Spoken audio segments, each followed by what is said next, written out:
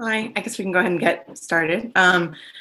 Thanks so much for joining us. I'm Courtney Freer. I'm a research fellow at LSE's Middle East Center, and we have with us today Ben Hubbard from the New York Times. For those who don't know, Ben is the Beirut bureau chief for the New York Times, an Arabic speaker with more than a decade in the Middle East. He's covered coups, civil wars, protests, jihadist groups, rotten fish as cuisine, religion and pop culture for more than a dozen countries, including Syria, Iraq, Lebanon, Saudi Arabia, Turkey, Egypt, and Yemen. And he also recently released this book, MBS, which I highly recommend.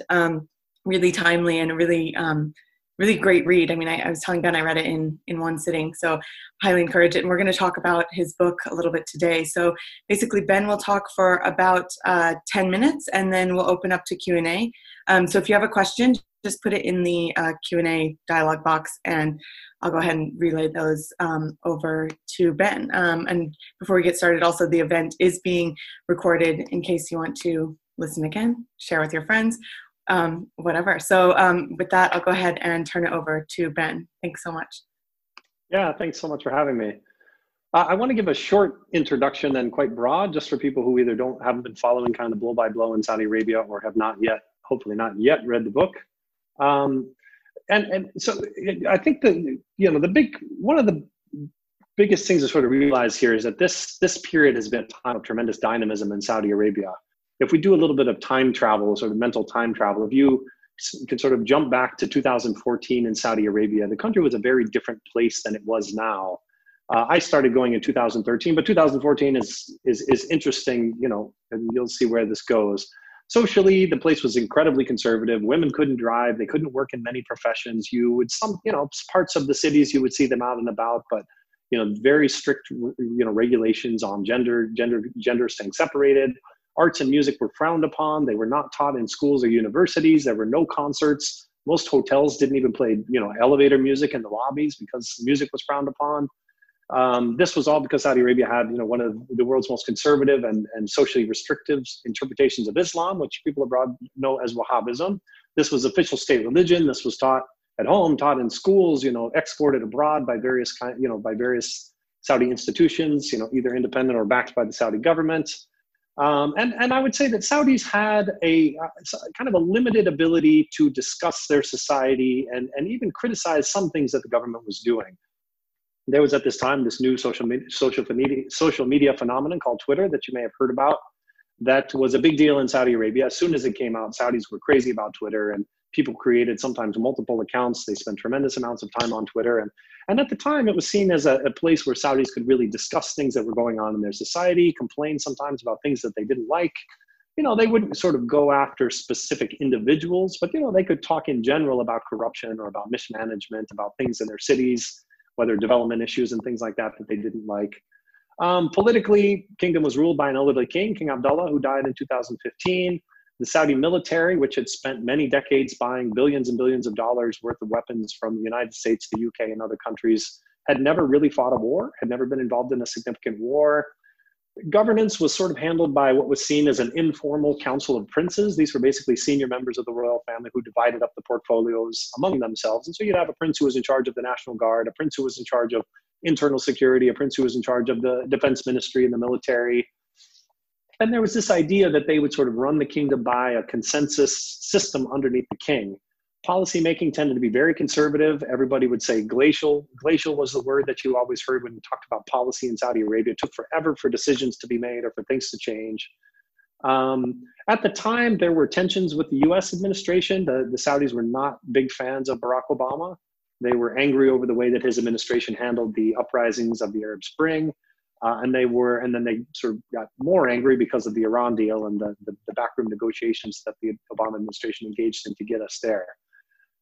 Now, if you fast forward to 2020, it very quickly becomes clear how much has changed.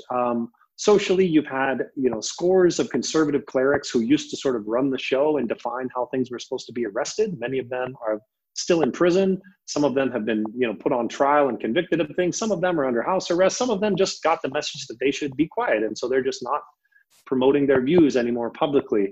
You used to have religious police who would patrol public places. They've had their powers to arrest taken away. They still exist, but they don't have kind of the role in society that they would have had before. Women obviously can drive. This was a major change in 2018. They can work in a number of professions that they had not been able to work in before, and this is not only sort of permitted but actually encouraged. The Saudis are talking about the arts. You have a lot of talk now that the government wants to subsidize a whole string of world-class museums in the kingdom. Recently, they announced that they're going to start teaching art, music, and theater in universities, which is something that never would have happened before. They started, at least before COVID, they started having, they were having concerts, and you have, everybody from Yanni to the Backstreet Boys showing up in Saudi Arabia and giving these concerts. Forget if it was last year, the year before, they had this electronic music festival out in the desert. I mean, things that you never would have imagined happening before. Politically, it's a very different place as well. It's adopted a much more assertive posture, some would say aggressive posture in the region, much more interventionist in other countries in terms of really pushing for the kinds of policies that it wants to see. It's been involved in a 5-year military intervention in Yemen, which has, become a pretty nasty quagmire, huge uncounted numbers of civilians killed, front lines not moving very much. There's been, appears to be efforts by the Saudis now to try to get out of it, which is difficult. But there's, they've been involved in this long and nasty war on their southern border.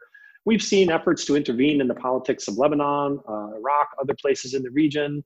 There's, heightened rhetoric against Iran and sort of this regional Cold War going on between Saudi Arabia and Iran, whom they see as their biggest rival and foe in the region. More recently, there was an oil price war with Russia, obviously. And inside of the kingdom, I would say there's a much smaller margin for expression. All of that sort of hope that people had that Twitter would be kind of this forum for, sort of like a virtual town square for Saudis to get together and talk about things in their society. Some of that still exists, but a lot of it has been stamped out. I mean, there have been a lot of people who have been arrested, put on trial, punished in other ways for expressing themselves on Twitter, and specifically for criticizing government policies. There's a very famous case of a well-known entrepreneur and economist who questioned the wisdom of the IPO of Saudi Aramco and is now on trial for terrorism. And, basically on charges that nobody outside of the kingdom thinks are not political. Saudi Arabia, somewhat remarkably, has an incredibly strong relationship with the Trump administration. This, I think, is really one of the biggest accomplishments in a way of Mohammed bin Salman. This is something that I don't think that people expected to happen before the election. We can talk a little bit more about that and sort of the dynamics of that. And this idea of kind of the Council of Princes and, senior members of the royal family coming together, that system has been almost entirely replaced because everything that we've talked about, all of these changes, everything really comes back to one person who is Mohammed bin Salman. He became crown prince and his father became king in 2015, began delegating tremendous power to his son. Mohammed bin Salman becomes crown prince in 2017. And throughout that process, he's really restructured the way that power is used and exercised in Saudi Arabia to make sure that it all kind of routes back up to him. And there's just very little that happens in the kingdom right now that doesn't somehow come back to him or that he doesn't have a role in some way. And so in my book, which I hope if you haven't read, you'll go out and read, I really wanted to answer the question. I wanted to tell the story of how this happened. It kind of answer the question of who is Mohammed bin Salman. He was not very well known before 2015, even among people who were paying very close attention to Saudi Arabia. 2015, he sort of comes out of nowhere, begins sort of amassing this tremendous power, and then becomes by far the most dynamic leader that we've seen in the kingdom in a very, very long time. And I wanted just to try to answer the questions of who is he, where did he come from, and how did he do it? How did he manage to, in this country that has this, royal family with its traditions and has this idea of consensus leadership and many, deference to seniority and many princes who were older than Mohammed bin Salman, how did he manage to sort of inherit this much power in such a short period of time between, roughly from 2015 through 2019 and then into 20? So anyway, that's just to kind of give an overview. I'm happy to take questions and let that guide the conversation. I don't have to give a lecture, so I'm more than happy to take any questions about the book or about other aspects of Saudi Arabia. Great, thank you so much. Yeah, I mean, one thing that struck me in the book is just how much has happened in such a short period under Abbas's leadership. And I think one thing you do quite well is also trace his rise, which was not at all obvious, I mean, even for kind of Saudi watchers. But one thing I wanted to ask you about was actually, I mean, you had an impressive amount of access. You talk about a meeting with the Grand Mufti himself, where I guess he kind of encouraged you to convert. And I wanted to ask, I mean, what was it like writing a book about MBS during that time? I mean, was it difficult? I mean, kind of how did you go about doing that? Well, it was a long process, and I didn't start writing the book until quite late in the process. I mean, I started going to Saudi Arabia in 2013 was my first trip. It was when I used to work with Associated Press. I got a job at the New York Times, and then, you know, part of my portfolio, they said, why don't you do Saudi Arabia? You know, try to get a visa, and if you can get in, then, you know, you should help cover Saudi Arabia. And so I did, and I got in, and then you can almost graph kind of my access to the kingdom over the next number of years, and it would look exactly like this. So basically, in the first years, it was the sort of the good old days of King Abdullah. Things were very slow. The bureaucracy was sort of glacial, as I mentioned, and the process was sort of, I would apply for a visa. I would wait a number of months. I think the first visa I got was 7 days, non-renewable. I showed up in the kingdom. I went to see the people at the information ministry, and they said, oh, well, we can't help you set up any interviews. And then my 7 days sort of raced by, and I had to leave. And then I think I later got 2 weeks, and then it sort of came up. And actually, after Mohammed bin Salman came in, and after King Salman became king, it did get better for journalists. There was a lot of talk about openness, about transparency. These were very much buzzwords that kind of the MBS crowd wanted to use. And I think it was true for a time. And it became easier to get visas. I mean, at one point I got a 3-month multi-entry visa, and then I got, you know, sort of longer. And at one point I got a 5-year multi-entry visa. And that's personally when I started thinking about doing a book. And part of the reason was, you know, when you compare the books about Saudi Arabia to the books about many other Arab countries, there are just many fewer of them. And there are many fewer about life inside of Saudi Arabia. You know, you can find great books about Saudi history, about aspects of Saudi politics, things like that. They tend to be much more on the academic side. But if you sort of compare the number of books about a country as important and as large and as powerful as Saudi Arabia to the number of books about a country like Lebanon, I mean, there's just like Lebanese, because, you know, there's all kinds of journalists and researchers who lived in Lebanon and visited regularly and did this. And Saudi Arabia has always had access problems for journalists and researchers. So I sort of figured, okay, well, I've got this, you know, unique opportunity. I'm based in the region, and I have this 5-year multi-entry visa, which means I can go and come to Saudi Arabia. And so let me try to, you know, find characters and people living through this time of change and sort of follow up with them over time, see how their lives have changed. And it didn't really work out that way because, you know, we started writing things about Mohammed bin Salman and some of the decisions he was making that they didn't like very much. And that visa got canceled. And then it sort of got progressively harder for me to get visas until now I haven't gotten one since mid 2018. So in terms of the access, a lot of it was just that I was spending a lot of time there. And so I had a lot of time. I mean, it's a place where culturally everything is based on relationships. So you spend time there, you meet people, you realize this person is related to that person, but this person knows that person. You go, this person takes you to have coffee with that person, and sort of leads you to the next person. And so that's kind of how those things work. I just had a lot of time inside the kingdom to sort of get to know different people. And even when I started having access issues later, what that left me with was kind of a whole network of relationships of people that I knew were connected to different things that I could go back to get information, verify information, cross-check things. And so that later became important with the book. I didn't really decide to do a book about MBS until I think it was 2018. So it was quite late in the process. And it was really kind of the Ritz and the Hariri situation, the forced resignation of Saad Hariri of Lebanon, that I think made a lot of us realize, okay, this is a force that we don't see very often in the Middle East. You know, somebody who's going to, you know, do these kinds of things. And then, so that's when I sort of realized, okay, the story is not just sort of Saudi Arabia and things like that, but who is this person? You know, because he's going to be a major force in the Middle East for a long time to come. And that's when I kind of started, you know, looking at how to do the book. Oh, great. That's fascinating. Yeah, and it really shows how much time you spent in Saudi through the book. You have amazing interviews, amazing material. And I guess we have a couple of questions coming up, a couple of them related to Yemen. So do you think the botched Yemen adventure will make or break the Crown Prince? Is one question. And also kind of what do you think MBS's next steps could be in Yemen? You know, will he bow to international condemnation or continue? So kind of how does Yemen fit into MBS's legacy, I suppose? Well, it'll definitely be part of his legacy. I mean, it was one of the earliest things that he did. You know, his father became king in January 2015, very soon named Mohammed bin Salman, who nobody, you know, few people had heard of, who didn't really have, you know, doesn't have any real military experience. He had served as an assistant to his father in the short period that his father was the defense minister, but that's not real like military experience. and within a few months, he had launched the Saudi military into this intervention in Yemen, which has become a disaster. It's become a humanitarian disaster. And, you've had cholera and famine and all sorts of now COVID, of course, spreading in Yemen. It's been really a black mark on the kingdom. So it will be part of his legacy. Will it make or break him? I mean, it's hard to say where it will take him. I think a more kind of probably productive way to look at it is it's just been a drag on a lot of other things that he wants to do. It's been kind of a constant PR problem for him. In the United States, there's been a lot of, discomfort with all of the weapons that we've sold to Saudi Arabia, and to see them used in this way.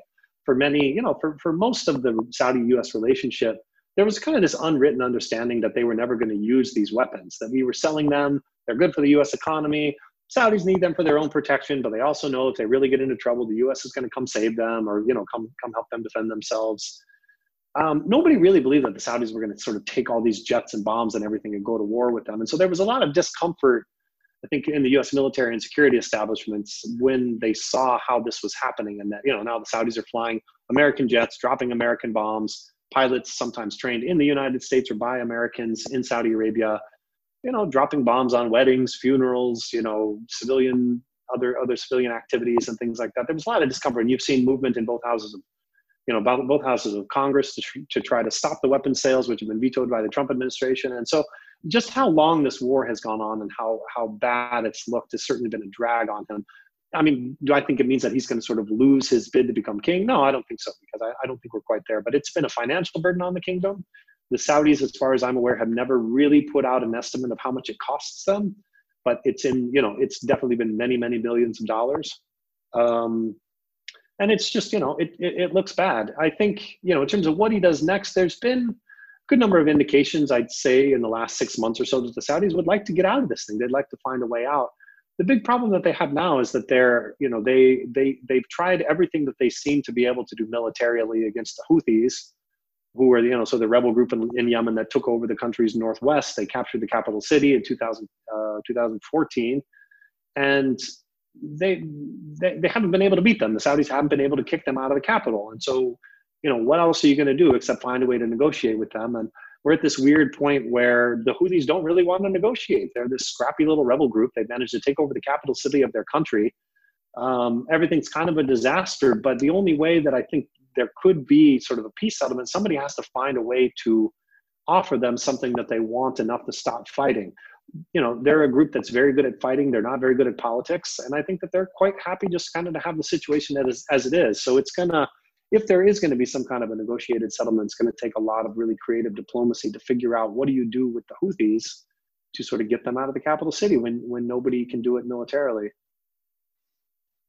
That's true. And this is kind of a related question, touched on the US-Saudi relationship, which has obviously been strong under Trump. One question was, if Biden wins the presidential election, what will happen to MBS's relations with the US? I mean, do you think there could be more pressure from a Biden administration, for instance, on arms sales? And I guess, the person who asked the question also talked about, how MBS has really done well in terms of co-opting or jailing any potential competitors, other princes who could potentially, have good relationships with the U.S. I guess MBN most prominently. So, I guess, how do you see this relationship moving forward, or changing under Biden, or even changing if Trump is reelected?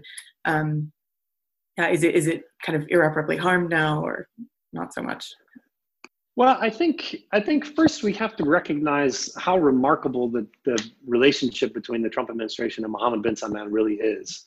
If you go back to Donald Trump's history before he became president, and even into the campaign, this is somebody who had a long history of saying pretty nasty things about Muslims in general, and pretty nasty things about the Saudis specifically. You can go on YouTube and you can find clips of him during one of the debates with Hillary Clinton, sort of bashing her with, saying that she's taking money from these Gulf areas. He mentioned Saudi Arabia and Qatar, and, but he sort of uses that as an avenue of attack because the Clinton Foundation had received some funding. He uses that as an avenue of attack. He's just very, very critical of them. And I talk about this in the book. I think it's one of kind of the surprising successes of Mohammed bin Salman and his team is the fact that they were able to, I think they were as shocked as many people were when Donald Trump won the election. And they very quickly managed to sort of get a profile of this administration, figure out how to appeal to it, And then they made a very, a very successful pitch. It was so successful that, they managed to get Donald Trump to sort of break presidential precedent and make the first foreign trip of his presidency to Riyadh of all places. He didn't go to the UK. He didn't go to Canada. He didn't, he went to Riyadh, and they turned it into this big international summit. And so since then, the Trump administration has very much been a firewall around Mohammed bin Salman in terms of criticism from other parts of the U.S. government. You've had action in Congress to try to scale back or stop the arms sales. Trump has vetoed those. You've had criticism on all kinds of other different things, but the Trump administration has always protected him. It was very clear after the killing of Khashoggi, which we can talk about, Jamal Khashoggi, the journalist who was killed in Istanbul in 2018. So, I don't want to speculate too much about after the election, partly because we don't know who's going to win. And then even if there is a change in administration, who knows? If I had predicted before Trump won what his relationship with Mohammed bin Salman was going to be, I probably would have been wrong. And so I don't sort of want to make the same mistake with the Biden administration. I think the only thing that I would say is that what we have seen kind of a general increase in anger at, and I would say distrust of the Saudis in a broad swath of American institutions. So you have a lot of people in the State Department who are pretty frustrated with a lot of the human rights issues, people just being arrested, put on trial for things, peaceful, nonviolent activists getting accused of very, harsh things. You've got people, certainly people in the intelligence agencies and security services who are not happy with the way that some of the older members of the family who have very good relationships with them have been treated. Some have been arrested and put under house arrest and things like that. So there's a lot of distrust of MBS on that side. Congress, obviously, and I think even the Pentagon, uncomfortable with the way that this war has been prosecuted with a lot of American weaponry. It's unlikely that a new administration will have such an intimate relationship with the Saudis. I think there's a good chance that a new administration would probably be more reflective of some of these views that have become more common in other parts of the U.S. government. I think Trump is still quite exceptional in that he doesn't. MBS in a lot of ways has become sort of toxic in the U.S. If you look at, he came to the U.S. in early 2018. He took this remarkable trip where he traveled across the country. He went to, I think, 5 cities, the District of Columbia. He met with everybody. He met with Mark Zuckerberg, Jeff Bezos, Bill Gates, Mike Bloomberg, 2 Bushes. He met with the 2 former Bush presidents, Oprah Winfrey. He just took this kind of remarkable trip, and all of these people took time out of their schedules to meet the Crown Prince of Saudi Arabia. And if he came to the U.S. right now, I just don't think these people would do that. I just think there's many, many fewer people who are going to want to have a photo op with this person. Now, what that means for the next president, I don't know, but there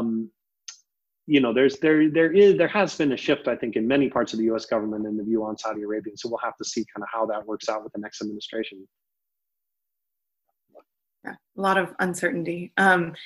And I guess you mentioned, of course, the killing of Jamal Khashoggi. And one question kind of related to that is, how do you see the relationship between Saudi Arabia and Turkey now? Turkey has recently started the trial of Saudis involved in the murder of Jamal Khashoggi in absentia. So, how do you see that shaping up? And of course you have adding in Turkey's relationship with Qatar and Saudi's continuing kind of blockade of Qatar. So how do you see that relationship working? I guess the Turkish-Saudi. Yeah, it's never gotten to the point that, it's not like, I think when the Saudis look around the region, their biggest enemy is Iran. They look at the Iranians and they say, these are the people, we have ideological problems with them, religious problems with them, political problems with them, strategic problems with them. And I think that they see their biggest strategic threat as Iran and its sort of militia proxies around the region, whether it's Hezbollah in Lebanon, the Houthis in Yemen, various militia groups working in Iraq, things like that. That's what really keeps the Saudis up at night. Turkey has never made it up to that level. They've never broken, even after Khashoggi was killed, they never broke off diplomatic relations or anything like that. But Turkey is sort of part of another, you have kind of the quote unquote resistance axis, Iran and its allies in the region, Syria, Hezbollah, that group. And then you have sort of, the Qatar, Muslim Brotherhood, Turkey kind of access that the Saudis don't like, other than Qatar, they haven't sort of broken off relations with Turkey. But they very much see Turkey as sort of somebody working at cross purposes in the region. They were uncomfortable, certainly, with the way that Turkey got involved in the Arab Spring in certain ways. Turkey was close to Muslim Brotherhood groups around the region and things like that. How the whole Khashoggi thing was handled certainly didn't improve relations between the two. The fact that Turkey's not putting these on trial, my understanding is that the trial is somewhat more symbolic than anything else. There's no chance that Saudi Arabia is going to extradite any of these people who are on trial. And I think from what I understand, under Turkish law, they can't actually sentence people in absentia.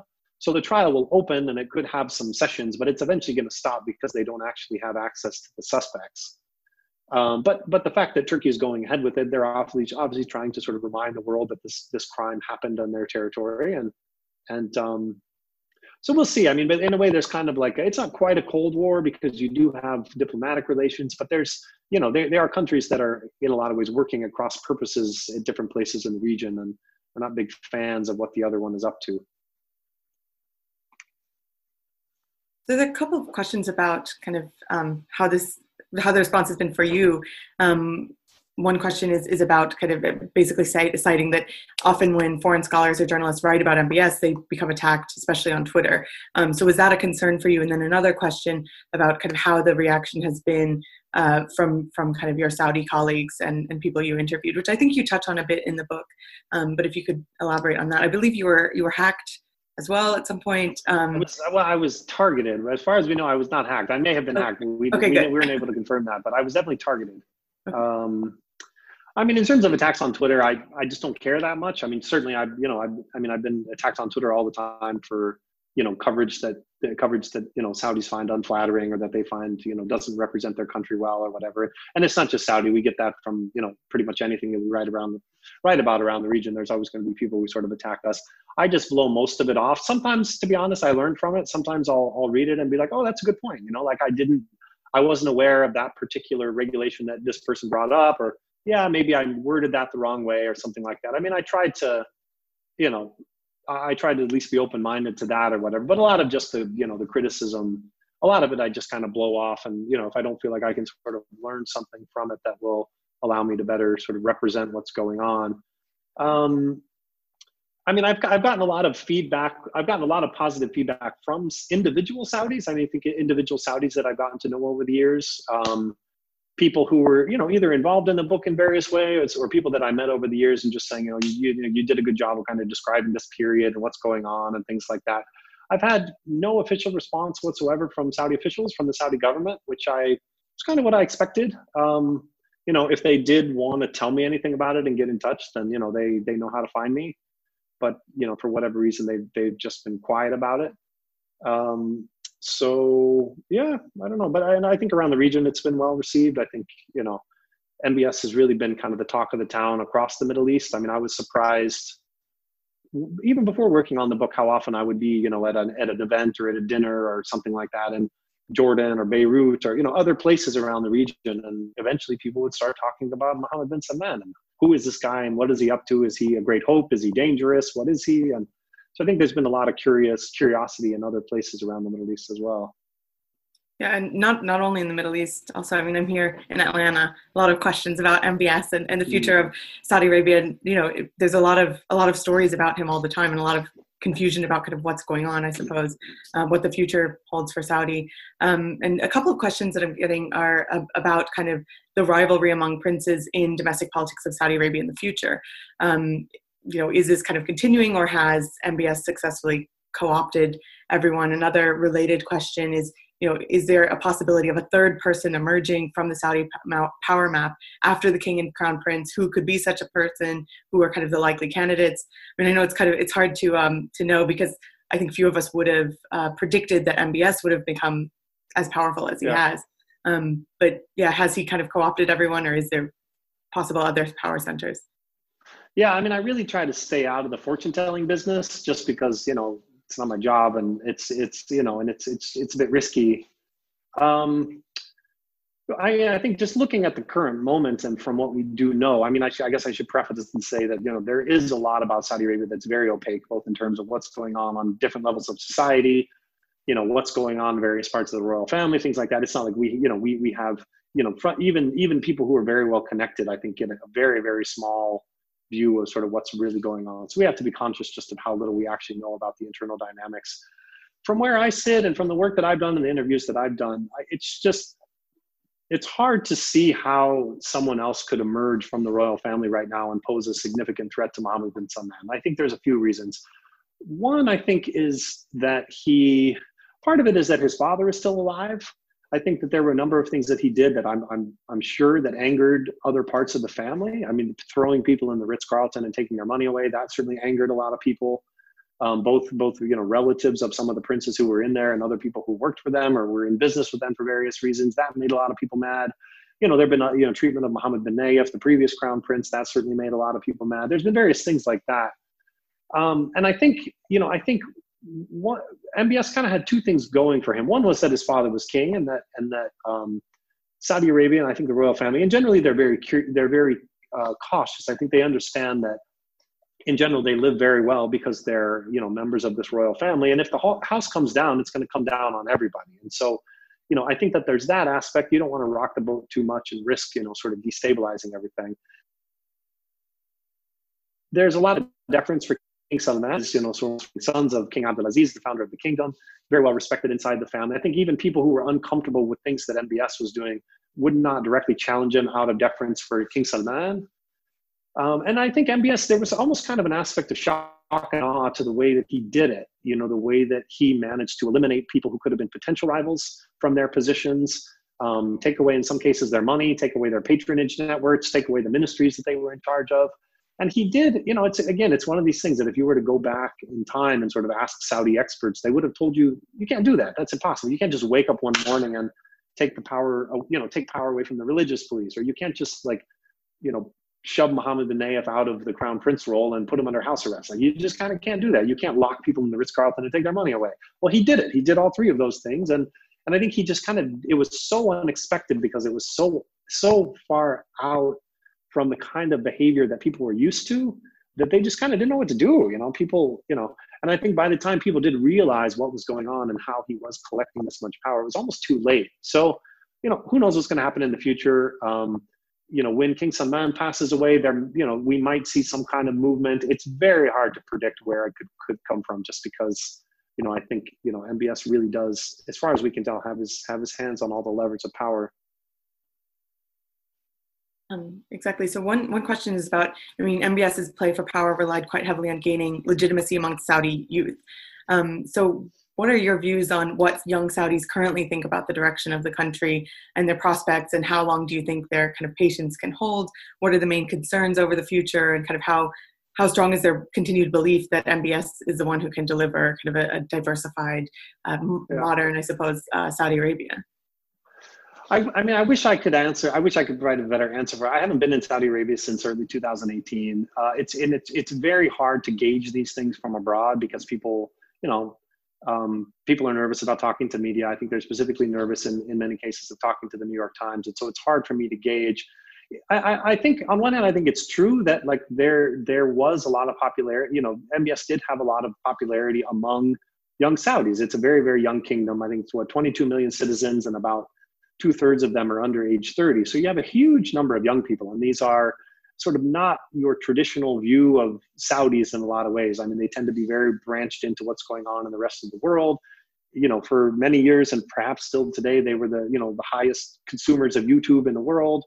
Many of them probably watch the same stuff on Netflix that you and I watch. They know a lot about what's going on in the rest of the world. And I think a lot of them were quite happy to see some of these old things disappear, that women wanted to drive. They wanted to be able to get jobs and drive themselves to work. People wanted to go to concerts. They wanted to have movie theaters. And so I think there was, at least in certain parts of society, there was a lot of popularity with that. I think I don't think we can assume that all young Saudis are liberals. I'm sure that there are young Saudis who are also conservative and who still sort of look back to the old way that the kingdom saw itself as being this kind of bastion of, what they consider the most correct interpretation of Islam. We don't hear from those kinds of Saudis very often because they sort of realize that, they could get themselves in trouble by criticizing the changes too much. I think I think people in the West don't like it when I say this sometimes, but on one hand, popularity doesn't really matter that much. At the end of the day, it's an absolute monarchy. It's an autocracy. MBS is never going to have to go into a runoff with somebody else to see who gets to become crown prince or who gets to become king. It's obviously easier for him if people are happy and if they're excited about the changes and things like that. But, they would have to be incredibly unhappy for it to, for them to be able to stop him from doing anything, as we've seen from plenty of other autocratic places in the region. I think when you look sort of forward at the youth, I think the big question, I think, in terms of how much he can fulfill their expectations really comes back to the economy. I mean, it's nice to have a movie theater. It's great if you're a young woman to be able to get a driver's license and go to the university and get a job as a lawyer, or, doing something that, your mother or your grandmother wouldn't have been able to do. Like, that's great. And I think that, there is legitimate reason for people to be excited about that. The question really comes down to the economy. I mean, they have, even before COVID and even before the oil price crash, I mean, they had serious serious issues with their economic model. You basically had, the government employed 2/3 of working Saudis, and you had all of these young people. The estimates were, hundreds of thousands of young Saudis coming out of university every year looking for jobs or entering the job market.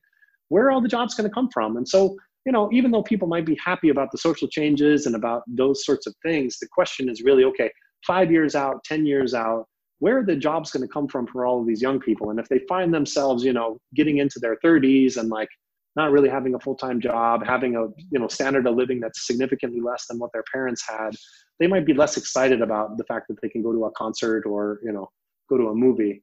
So, if he's really going to deliver for the young people, it's got to be on the economy, because that's what's going to, I think, make the biggest difference for them going forward. Absolutely. And there are a couple of questions about kind of how the COVID-19 pandemic has now affected prospects for Vision 2030, specifically some of the mega projects like NEOM. So, I mean, obviously it's impossible to know kind of what will happen moving forward. But it seems now, I mean, from what I've read, at least this week, that there's an insistence on the part of the conference in particular that these projects will move forward. But do you see the COVID-19 pandemic as kind of fundamentally changing the economic calculus for MBS, or should it? Will Vision 2030 continue to be possible, I guess, moving forward? Well, I think Vision 2030 was a very tall order before COVID. If you look at the targets that were laid out in Vision 2030, I mean, they're incredibly idealistic. I think many people would argue they were just unrealistic. So, but in any case, Mohammed bin Salman had his work cut out for him to say that we are going to change this many things in our society in this amount of time. We're going to diversify what's an economy that's almost entirely based on oil, away from oil. We're going to create a mining sector, a weapons production sector, a tourism sector, an entertainment sector, and we're going to, private sector jobs that are going to employ all these. I mean, it's just hugely, hugely ambitious, and there aren't really any countries that have ever been so dependent on one resources and have managed to create fully diversified economies. So COVID is just going to make it that much harder. I mean, the Saudis did have a lot of money to spend. They did have a lot that they could have invested in these things. The decline in the oil price made that more difficult because they're running budget deficits, and COVID is just going to make it worse. And that's not Mohammed bin Salman's fault. I mean, like every other world leader, there's no way that he saw it coming or that he sort of could have planned for it. But it will just, it'll mean that the budget is even tighter for the investments that he would have liked to make in these other sectors. There are a couple of questions also coming up about Iran. Surprised it's taken us this long, I guess, to get to Iran. But I mean, to what extent is fear of Iran a unifying force in Saudi Arabia? How do you see a potential evolution in the Saudi approach towards Iran, especially given that Saudi does seem to want to kind of get out of Yemen somehow or another? So, I mean, how do you see this moving forward in terms of the Iran-Saudi relationship? I mean, it's hard, it's hard to sort of talk, generalize about how Saudis feel about Iran. It's a big country. There's very little public opinion polling that I would consider reliable or widespread. So, but I would, I do think there's a lot of distrust of Iran, certainly among sort of the, the power elite in Saudi Arabia. There's a lot of concern about things that they're going to do. Iran made it very clear how much pain it can cause to Saudi Arabia with very little investment last August when they attacked the Aramco facilities, and they knocked out, they attacked two important Aramco facilities and knocked off a huge amount of Saudi oil production for a certain period of time. So that, if nothing else, that makes it very clear that this is not just an ideological thing. It's not just something that keeps them up at night, but like Iran actually can do things that cause them a tremendous headache. So I do think it's true that there's, the Saudis do have legitimate concerns here. What was interesting after that attack, I mean, we had, the first thing is we did not have Donald Trump sort of run to the Saudis' aid on that. He didn't go bomb Iran as a way of sending the message that you can't strike Saudi Aramco and you can't hit Saudi Arabia. And so, in Saudi Arabia and the Gulf, like, that sort of created a bit of nervousness of like, we thought the deal was that, the United States would back us up on this stuff, for the stability of oil markets and regional stability and things like that. And Trump didn't, he just didn't want to do it. So that caused a lot of concern. And then we actually saw, there were, we did reporting about sort of back channel talks starting up between Saudi and Iran, not direct, but, basically going through other nations in the region that have relationships on both sides, most notably Iraq and Pakistan, talking to the Iraq, it was Iraqi prime minister and the Pakistani prime minister that basically did some sort of go between work that wasn't set out to sort of restore diplomatic relations or lead to some kind of a peace treaty, but just as a way of bringing the temperature down. And that seems to have been somewhat successful. I think that I think the respective sides scaled back a bit on their rhetoric against the other people. We haven't seen any other attacks since last August, and so that's certainly a good sign. So I do think that there was an awareness in Saudi Arabia that this was something that needed to be managed, and that there was an attempt to try to find a way to do that, to at least keep the temperature down so that it doesn't boil over again. I guess kind of staying on regional ties and things going on, there are a couple of questions about the relationship between MBS and MBZ, the Crown Prince of Abu Dhabi. I mean, early on, we saw a lot of stories about this kind of mentorship relationship that MBZ was kind of helping out MBS, taking him under his wing. There was, I guess, they went on this camping trip together, and then there was talk of this very tight relationship between them. I mean, is that still the case? And there's also a couple of questions, I mean, a lot about the Qatar crisis, I guess, as it related to this, and because a lot of times you hear that really it was MBZ who wanted to kind of led the charge against Qatar as a regional danger, and that MBS, was on board with this as well, with isolating Qatar. I mean, has any of this calculus shifted at all between MBS and MBZ, especially vis-a-vis Qatar? I mean, I think the case of the Emirates is it's very interesting, because if you look at the countries in the Gulf Cooperation Council, I mean, Saudi Arabia is really the giant, that everybody else in the region has to deal with. If you're little Kuwait, or if you're little Oman, or if you're, these countries are, their populations are small, their militaries are small, and Saudi Arabia it's a giant. I mean, it's a giant in terms of the amount of money that it wields, in terms of its sort of religious significance, in terms of its military significance. So everybody has to kind of deal with Saudi Arabia, and you can't sort of get on Saudi Arabia's bad side, or you pay a price for it. And the case of the Emirates is really interesting, because you have, going back to before King Salman became king, the Emirates had been sort of interested itself in developing more of an independent regional policy. And I think that privately there were a lot of leaders, officials and leaders in the Emirates that were pretty uncomfortable with Saudi Arabia. They didn't really like the whole Wahhabism thing. They were, you can go read in the WikiLeaks of them complaining about the Saudis and saying, this is governed by a place who listens to these clerics who think that the world is flat. I mean, they're like Emirates officials telling Americans this in the WikiLeaks.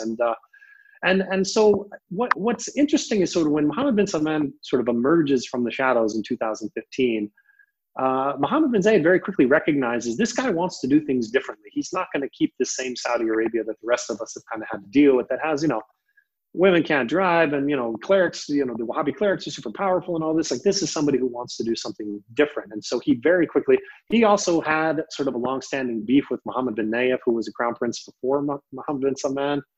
And so he basically goes around Mohammed bin Nayef and creates, a very strong tie with MBS. I think there was a certain amount of mentorship at the beginning, at least.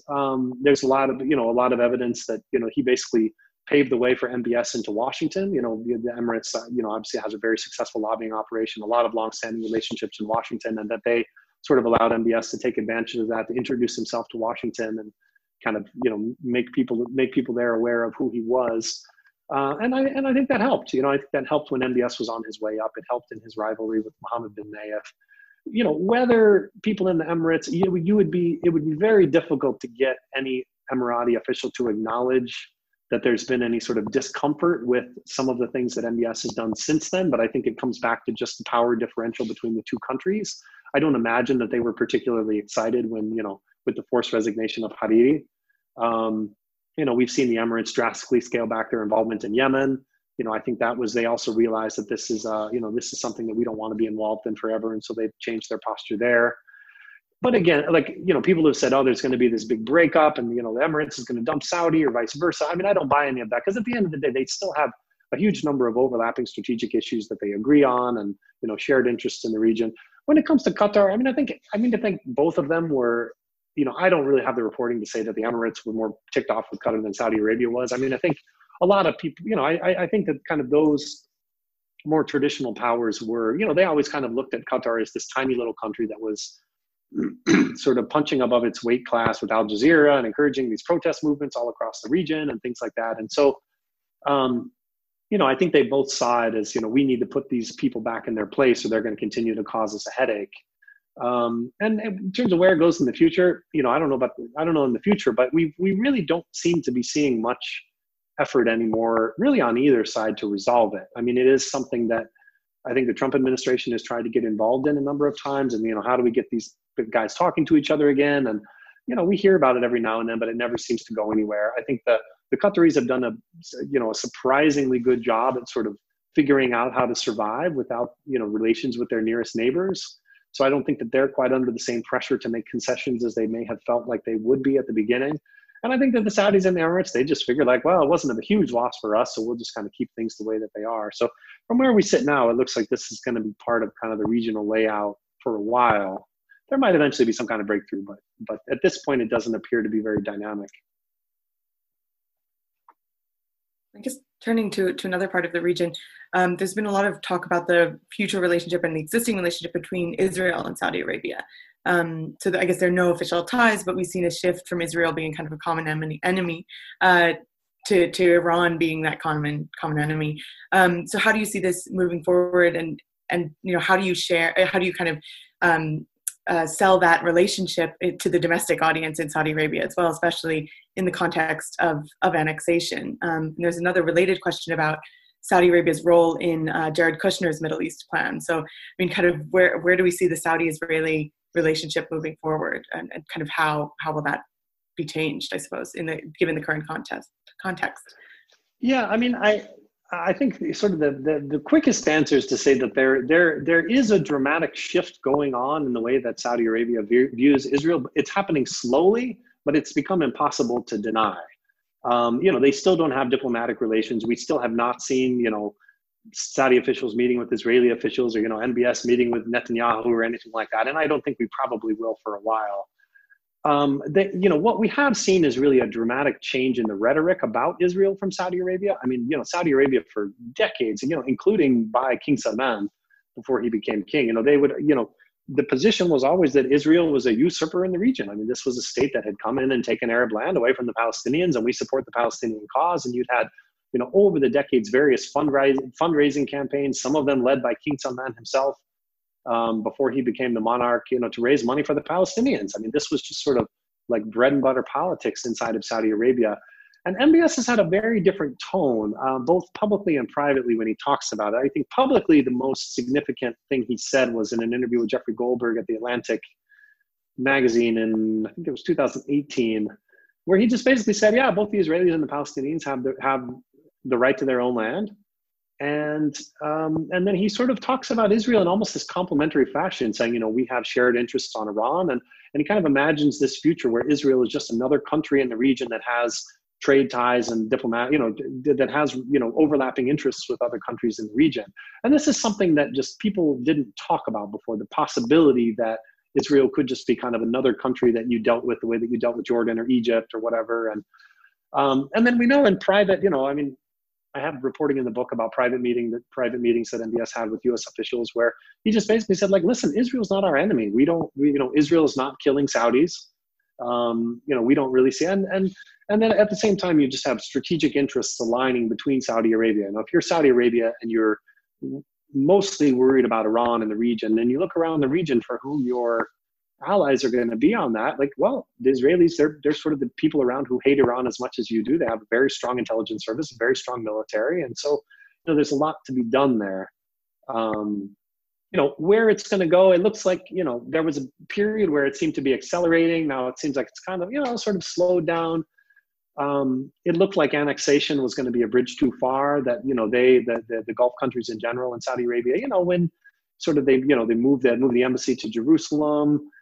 annexed the Golan Heights, these things, there was, all the Gulf, they issued condemnations, but there was nothing that really had any teeth to it or anything like that. It looks like annexation would have been a much harder pill for them to swallow. It hasn't happened yet, and so we'll kind of have to see how that works out. But in general, we just don't see that kind of gut level rejection of Israeli presence in the region, or even sort of the possibility that we can have relations with them that we've seen historically. And so that will likely eventually bear fruit, but it's just hard to tell exactly what the timeline is.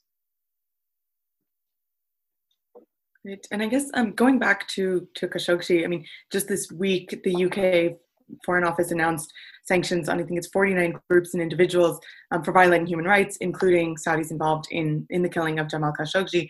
So, but nonetheless, the UK continues selling arms to Saudi Arabia. So, I mean, is this basically kind of a means of the UK expressing rhetorically discontent with what's happening within the Saudi regime, but really, not changing policies substantially or substantively? And the question also says, kind of in terms of relationships with the US as well as with the UK, has Khashoggi's murder, had any lasting impact, or are we seeing kind of it sliding downstream in terms of, now, especially given the economic situation worldwide, there's more of a need than ever to kind of sell arms to the Saudis.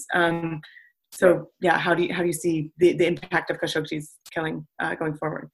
Yeah, I'm less familiar with the thinking on the UK side, just in terms of, why the decision was made now to sanction these people. I do think that there's been a general sense that just this particular crime was so egregious that people had to do something about it.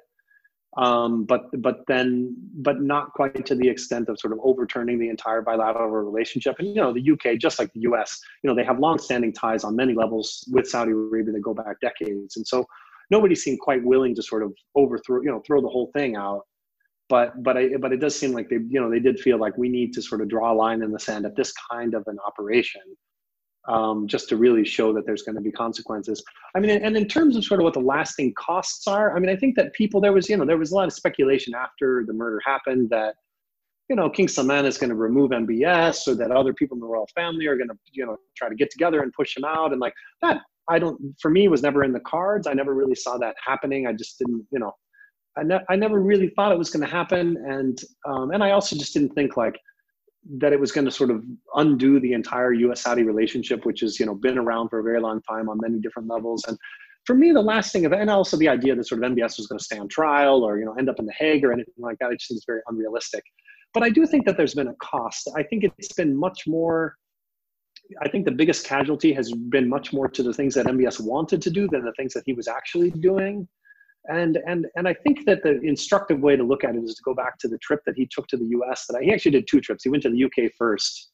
I think it was sometime in the spring 2018, but he went and he, met the heads of MI5, MI6. He went to Parliament. He met the foreign minister, and then he met with the Queen. You can go on, go Google MBS Queen Elizabeth, and you find this picture of this gigantic MBS towering over Queen Elizabeth. And, he was received like royalty. And then he goes to the US and he has this dramatic trip where he meets all these people all across the country and gets photos taken and this and that and whatever. And that's what I think is gone. I think that the arms people, they'll continue to sell arms to Saudi Arabia unless somehow, Congress finds a way to block it. Oil industries, obviously, nobody can sort of get around Saudi Arabia's importance to the world oil industry. And so that's always going to continue. That, they're not going to be able to get rid of that. But when you listen to the way that Mohammed bin Salman has talked about the future of the kingdom and the new things that he wants to develop, he saw the US as a model for this. And I think you really see it in kind of the investment that he put in trying to build these relationships. He took 2 trips to Silicon Valley to visit Mark Zuckerberg. He went once and there's photos of him putting on an HR, putting on a headset and doing these various things. He traveled all the way across the US to meet all these people who are not government officials, but who are, tech people, philanthropists, cultural figures. He went to Hollywood and he hung out with Rupert Murdoch and Dwayne "The Rock" Johnson.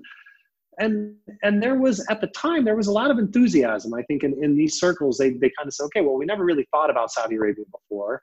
It seems like this person is very legit and he wants to really do positive things. He wants to empower women and get rid of some of these, unfortunate, sort of these, hyper conservative religious things that have bothered us before. And there's really a lot of enthusiasm. There were almost no deals signed during that trip, but I think that there was a genuine curiosity in a lot of these circles about who is this person? What is he doing? Is there some role that we can play in it?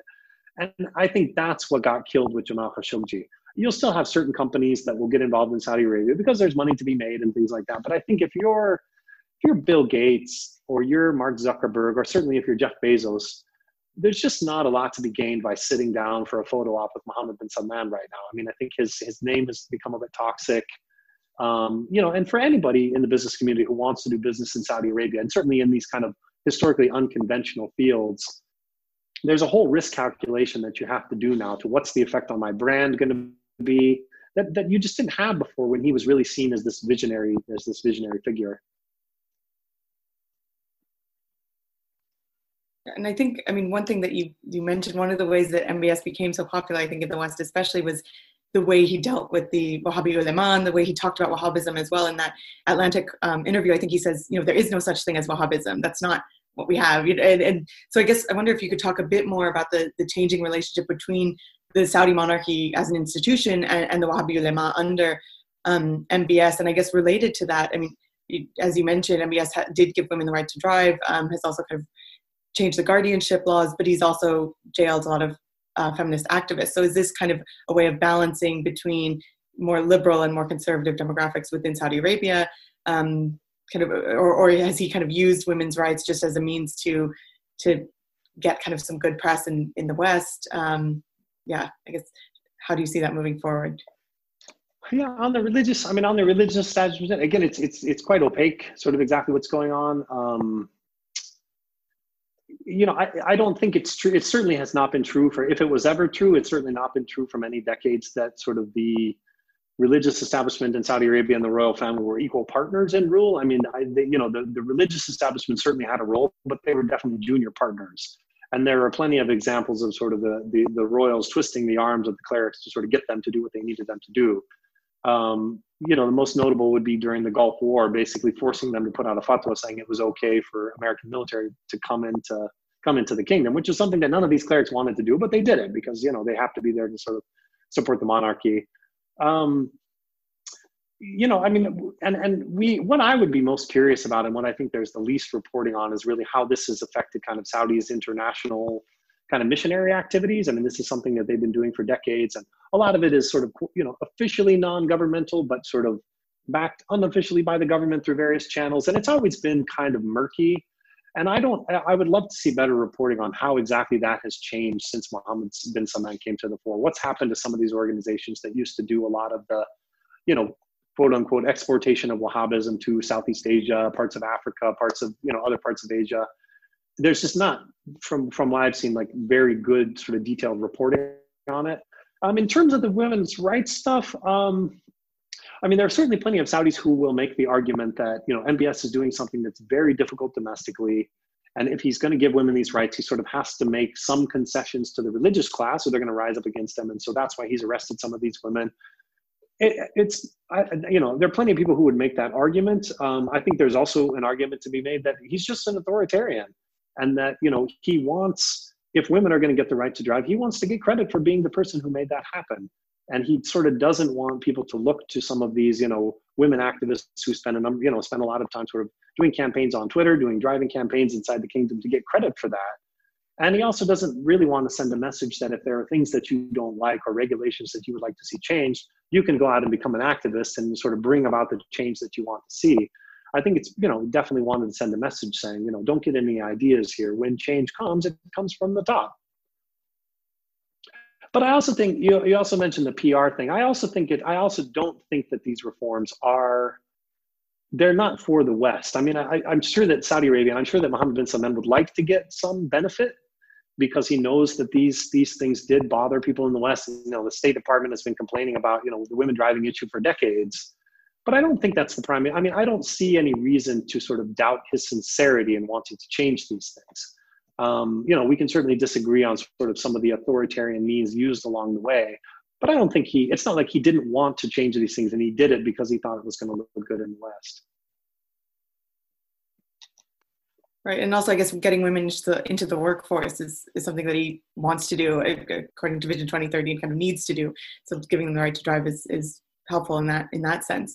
I guess kind of relatedly, as Saudi Arabia lurches forward increasingly towards authoritarianism, which segment of Saudi society is most likely to resist MBS? And another kind of related question is about kind of how far people, and especially young people, are able to discuss kind of social and political aspirations inside Saudi. Kind of are there kind of pockets of resistance? I mean, I know you haven't been there in a bit of time, but kind of where would you see these pockets forming? And one thing that I wonder about is this growing diaspora population of young Saudis potentially who don't want to return because they have kind of issues with how things are being run. Do you see that as being a potential lever of pressure on MBS moving forward? So, sorry, what was the first? I should have written those down in order. Oh, sorry, I went on a went on a tangent. But yeah, I mean, kind of which segment of Saudi society is most likely to resist MBS? I guess was the first question. And kind of, can young people inside or even Saudis outside of the kingdom exert some kind of pressure on MBS's policies, I suppose, moving forward? Yeah, I mean, I wish I had better answers. I mean, I haven't been there since 2018. And even so, I mean, anybody who would sort of be trying to work against MBS would be doing so very, very quietly right now. They wouldn't be sort of calling up the New York Times to talk about it probably. It's just really hard to predict, where it could come from. Is it going to come from conservative parts of society that have really felt like, that the kingdom stood for something before, that it stood for this, very traditional and very sort of austere interpretation of Islam, and that it was supposed to be this beacon to the Islamic world, and then it gave that up by letting women drive and having movie theaters and concerts, where people, and it's not like all the people who believe that just disappeared in 2015. There are plenty of them still there. They just realized that if you talk about it too loudly, you could go to jail. Will they find some way to sort of mobilize, or have they just gotten the message because so many of them have been arrested or kind of disempowered in other ways that they can't do it? It's, very hard to predict, certainly from as far away as I am. In terms of the youth, I mean, I do think that, MBS is certainly interested in the support of the youth. Are there ways that they can, there's, I don't really know. I mean, are there ways for them to sort of communicate what they want up to the royal court? There's just not a lot of sort of clear pathways and stuff. But I don't think that's because MBS sort of doesn't want to sort of work in a direction that would be good for them. But, I think at the end of the day, he's somebody who, he has very great self-confidence. He's, has sort of, at least throughout the process has had sort of a big reliance on all of these, international consultants and things like that. They're going to be the ones to tell me how to do this. And, I'm sure that there have been informal ways that they've opened up to try to keep in touch with Saudi young people, but it's just hard to tell how much of that ends up being self-selecting because, people who are going to tell, he's the most powerful person in the country. Like if you're a young Saudi and you meet with the crown prince, you're going to tell him what he wants to hear. So anyway, it's really hard. I mean, the diaspora issue, it's certainly a headache for them. They don't like to have people abroad who are free to talk about things that they don't like or criticize or write. I mean, it's obviously one of the things that really bugged them with Jamal Khashoggi. It was the fact that he had been an insider for most of his career. And then all of a sudden, here he is, sitting outside of Washington, D.C. and writing these very critical columns in one of the most important American newspapers. I mean, it was something that, bugged them enough that they dispatched this team to Turkey to take care of him. So, I think the numbers are still really small when you look at the number of Saudis who have set up camp. I think a lot of people have set up camp outside, and there's certainly Saudis I know from my time there who've just gotten out of the kingdom. They've found ways to get jobs abroad, go for graduate degrees, things like that, just to kind of like get abroad so they can kind of breathe a little bit and get through this period. And I don't think most of those people are interested in kind of outright political activism. I think the numbers would need to be a lot greater for it to be like a major threat. It's certainly a headache for them. And the Saudis have gone to, in some cases, quite remarkable extent to try to bring these people back or shut them down or quiet them, whether it's campaigns to try to hack their phones and things like that. If they can, and I do think it has effects kind of on the allied governments. I think, having a number of these people in London making a lot of noise and talking to British officials is not something that the Saudis love. And, having people in the US as well who are critical, certainly isn't something that they love. I mean, at what point will it sort of, turn into a major channel for pressure on, Mohammed bin Salman? It's just hard to tell. You mentioned the role of international consultancies under MBS, because we had kind of Ministry of McKinsey, all of these Western consultancies entering into the kingdom. Do you see that changing? You mentioned the effect of the Khashoggi affair on investor calculations in particular, and are these companies still operating? And I guess relatedly, there's another question about kind of domestic investor business confidence since the Ritz episode and subsequent crackdowns. I mean, is there a serious issue here in terms of inability to get foreign direct investment, to have foreign companies involved in Saudi, or is this kind of, a couple years past after Jamal Khashoggi's death, less of a calculation? Right. In terms of the consultants, it's actually a really good question. And I don't know how the engagement with the consultants has changed. And if it has, I mean, I'm sure COVID had, I'm sure most of them got out, anybody who was left, I'm sure they got out sort of as COVID was beginning. And so that certainly makes everything more complicated. But whether, before COVID, there were sort of fewer consultants working, if the Saudis had scaled back, it was something there were indications at least that it was quite unpopular domestically, that Saudis, particularly educated Saudis, said, why are you going to all these, Ivy League graduates and people working at McKinsey and bringing in these people to tell you what to do with the society? Why don't you talk to us? We're educated, and a lot of us have studied abroad and come home, and we have a better understanding of the society and like how things could change and whatever. So, I feel like I've seen reporting about how they were scaling some of this back, but I can't really kind of quantify it. And in terms of domestic investors, I mean, there was definitely again, the evidence that I've seen is all pretty anecdotal.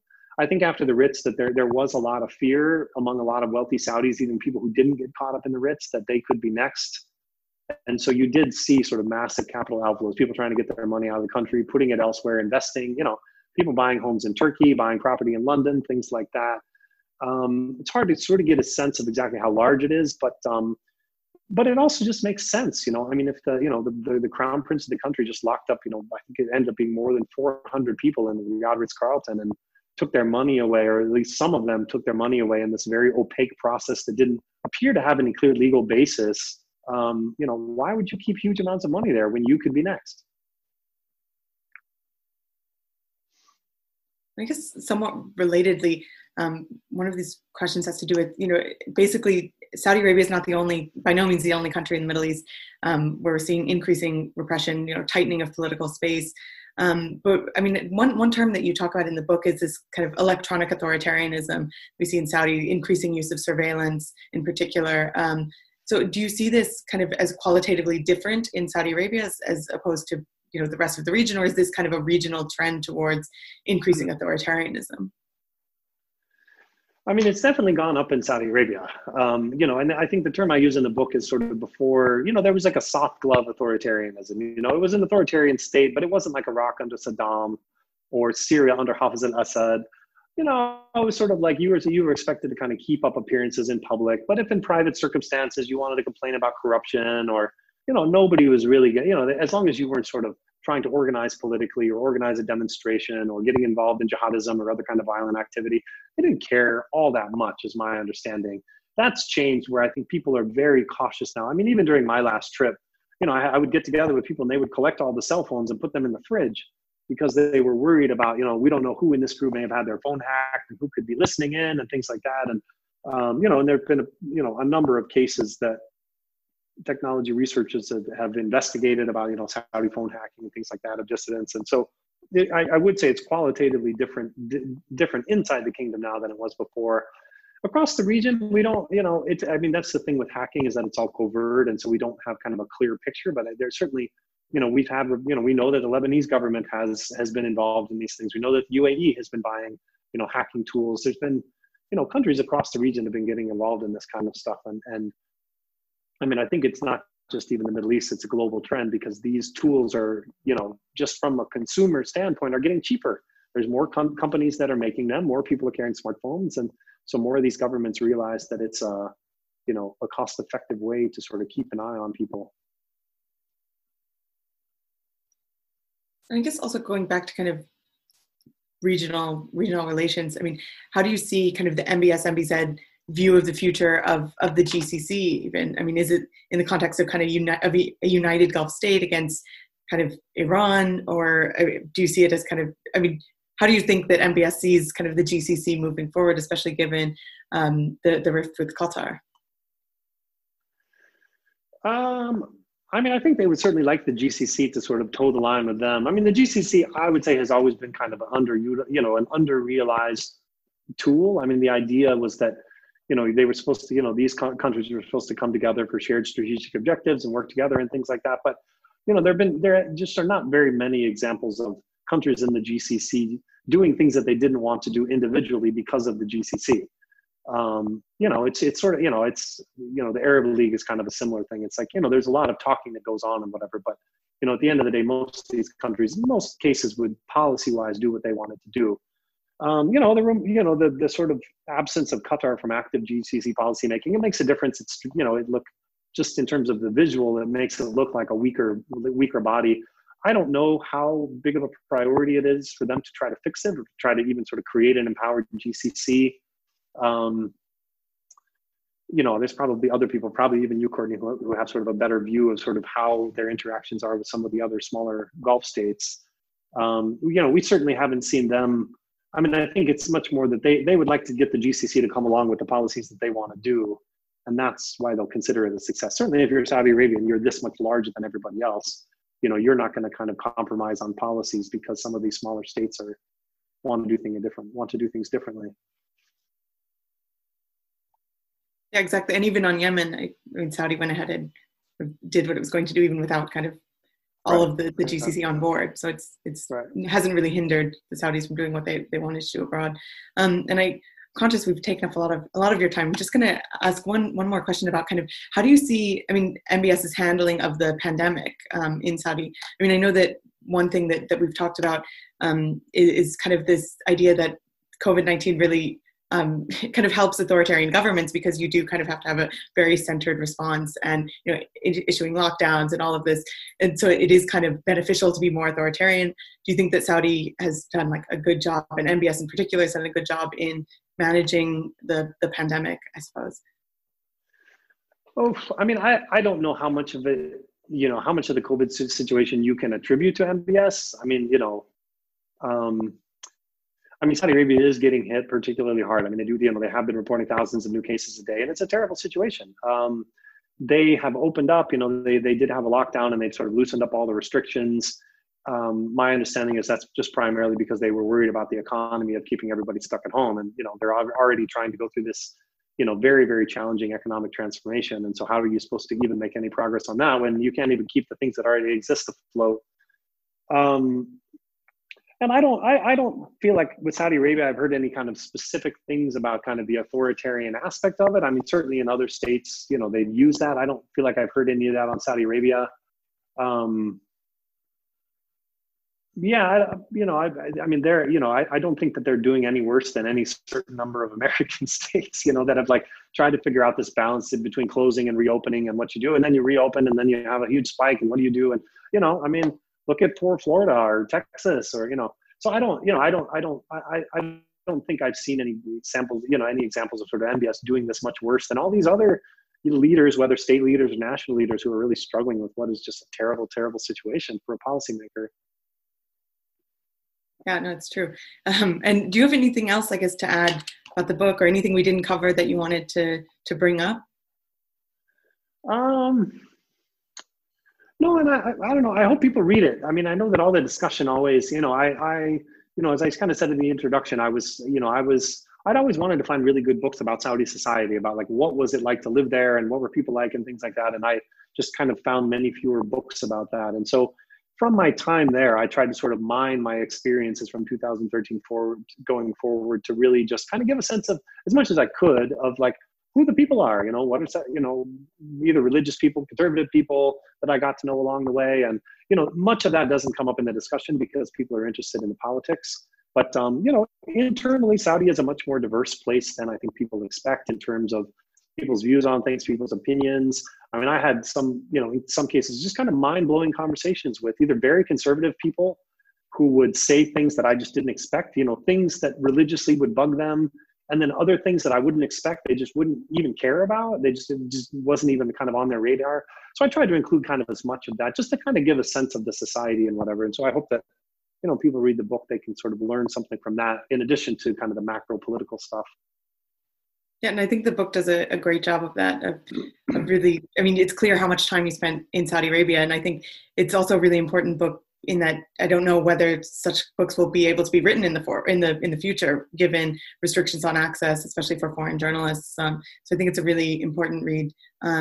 It's available on Amazon and most bookstores. So I highly encourage giving it a read. And thank you so much, Ben, for joining us. And thanks to everyone else for joining us and for your questions. And we will see you guys at the next event. Thank you. Thank you.